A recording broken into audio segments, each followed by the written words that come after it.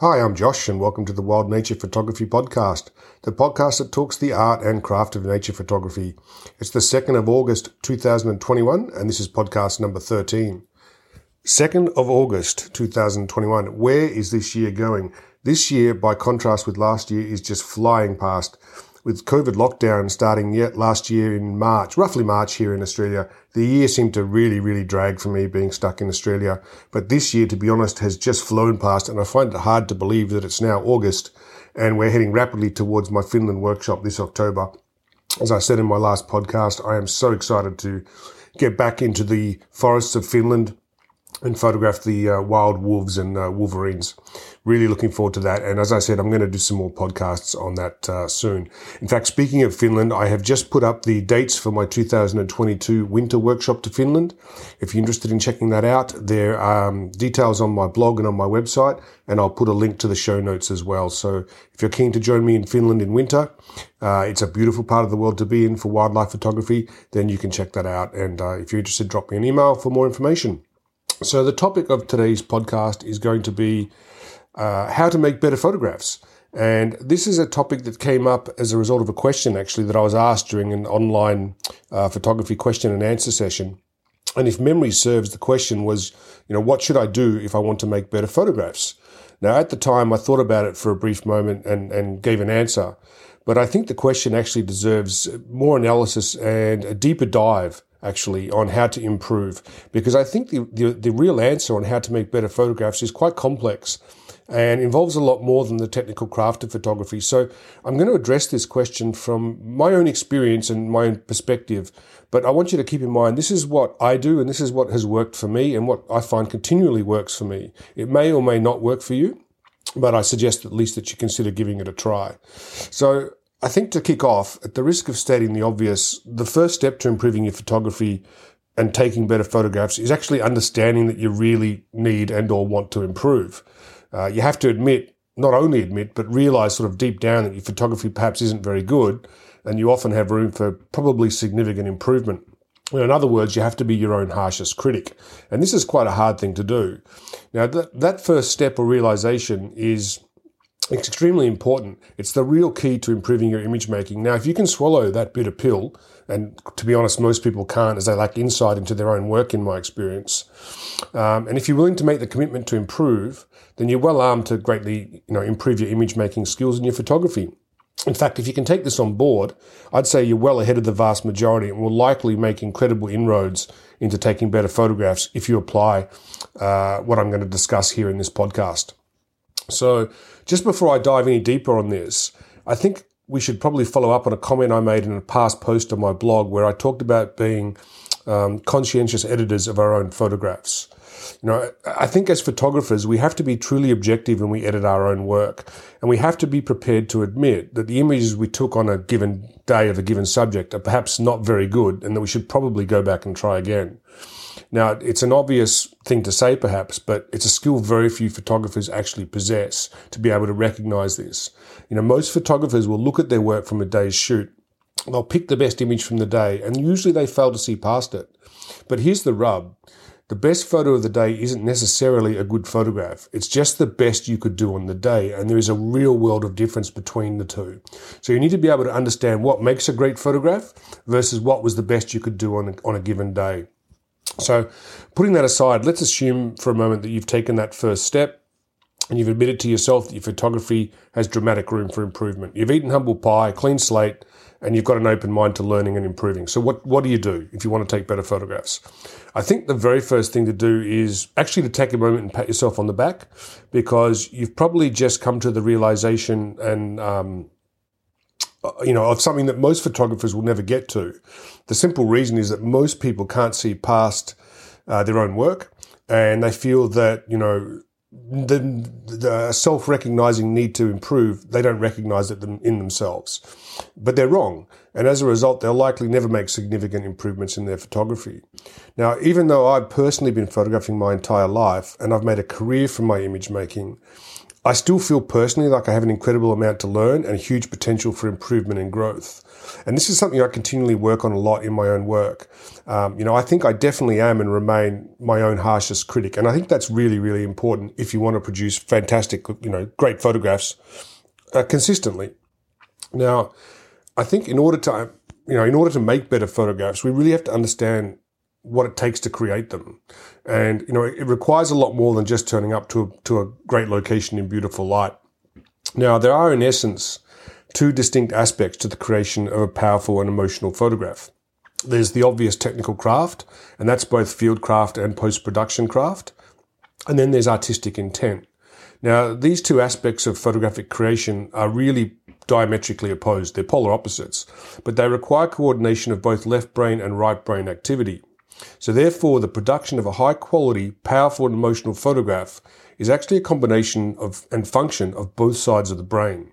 So one side of the brain needs to deal with the technical aspects of the camera equipment, and the other needs to create the photograph in your mind's eye. Now, the real trick in my experience is that the side of your brain that is dealing with the technical aspects of the photographic craft, turning knobs and dials on the camera, that needs to be put in autopilot and sort of left to do its thing so that you can free up your brain to be totally creative. Now, you can only do this if you've mastered your tools and have muscle memory of your camera controls in combination with enough field experience to sort of just let the technical side of your brain run free. Now, if you can do this and graduate to this state, you're going to be freed up to be creative and to properly connect with the subject on a level that allows you to say something truly interesting. And that, I think, is, if you like, the key to the box. You need to be able to say something interesting about the subject. Now, I discussed this at length in a recent podcast on why a new camera might be detrimental to your photography. I'll put a link to that podcast in the show notes if you haven't checked that out and you want to do so. Now, you have to, of course, hone your technical craft to the point where it becomes muscle memory. Because if you have to stop and think about your camera controls in the field, then I guarantee you're probably not producing your best work. You have to keep in mind that field practice is almost entirely about the technical craft of photography. And whilst it is important, it's not more important than your artistic intent and vision. Now, artistic intent is developed through a study of art, reading photography books, and an emotional and often passionate connection with your subject. And I've also talked about passion and connection with your subject in another podcast, and I'll also put a link to that in the show notes, because being passionate about the subject you photograph is extraordinarily important if you want to make great photographs. The long and the short of it is, if you're passionate about your subject, you're going to make great photographs. Now, you have to master both the technical craft and continually develop your artistic intent if you want to consistently create strong photographs. Now, most photographers focus only on the technical craft and they ignore the artistic intent. Now, I think Ansel Adams probably said this best: there's nothing worse than a sharp picture of a fuzzy idea. And what he means by that is technical perfection without artistic intent is a one-way street to banal image making, which is why formal photographic tertiary courses spend so much time on artistic intent and teaching art. In fact, in my opinion, the real benefit to a formal photographic education is not the technical craft. That can be learned anywhere. It's learning to hone your artistic skill set. Now, the technical craft of photography obviously requires field practice and a lot of practice. It's a bit like learning a musical instrument. The more you do of it, the better you're going to get. In terms of field craft, though, it's important to recognize that the path to improvement is not about blazing away in the field in the hopes that one or two shots might be decent at the end of a long day. Now, that sort of machine gun approach might get you the odd decent photograph, but it's not a vehicle to the production of consistent high-quality imagery. So if you shoot enough, obviously, eventually you're going to make a good photograph. But it's far more satisfying to be able to produce quality work on a consistent basis than it is having to wade through, probably thousands of poor images in the hopes that you might find a good one. And if you don't take the time to educate yourself on actually what makes a good photograph, there's a very strong chance you may even miss your strong photographs during the editing process. Now, during my travels and work as a professional photographer, I've had the good fortune to meet and travel with a great many photographers of very different skill sets and with wildly varying degrees of talent. Now, almost universally, those photographers that have previously studied photography, art, or have an interest in art or some sort of art background consistently produce better and more emotional and powerful work with a deeper meaning than those who don't. And I think it's important to understand why that's the case. Now, it might seem obvious on the surface, but once you master the technical craft of photography, The creation of a good photograph becomes about an artistic statement and an personal interpretation of the subject. So in other words, the process becomes one of a creative statement about the subject that you're photographing. Now, the photograph is your ultimate statement about the subject that you create in your mind before you click the shutter. This is a very difficult process if you haven't yet mastered the technical aspects of image making. In fact, it's pretty much impossible for most photographers to ever get to this state because they never truly master the technical aspects of making a photograph because they're too busy upgrading their camera rather than learning to use the tool they already own. Now, when it comes to artistic intent, it's important to note that you as the photographer need to be clear on what it is you're trying to say about the subject when you take a photograph. If you don't know what you're trying to say when you've produced the final photograph, then there's little chance the viewer will connect with the photograph in any sort of meaningful way. I mean, content is king. I can give an example of this. In fact, I've had this happen many times where I've been giving print critiques here in Australia for the Australian Institute of Professional Photography, and I'll ask the photographer, tell me what this photograph's about. And they'll say, they'll either say something like, what do you mean? Or it's about whatever you want it to be about. And I'm like, no, you need to know what you're trying to say when you photograph the subject if you want the viewer to be able to connect with the subject. Now, what you can do, and one of the best ways to gauge an image's success, is take a print of a photograph you're really proud of and give it to someone whose work you greatly respect and gauge their reaction. Now, if you don't know what you were trying to say about the subject, and if they can't connect with it on an emotional level, then it's likely failed as a photograph. So you have to be open to critical and constructive feedback during this process, but the benefits are well worthwhile if you want to improve your image making. Now, in order to make, real tangible improvements to your artistic intent, I think you need to make a significant investment in time.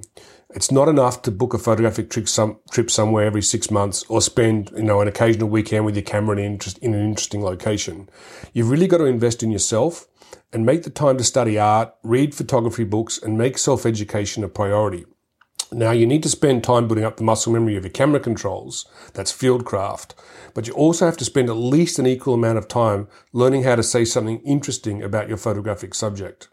Now, saying something interesting about the subject is critical, regardless of whether the subject is polar bears, supermodels, pet dogs, kitchen utensils, it doesn't matter.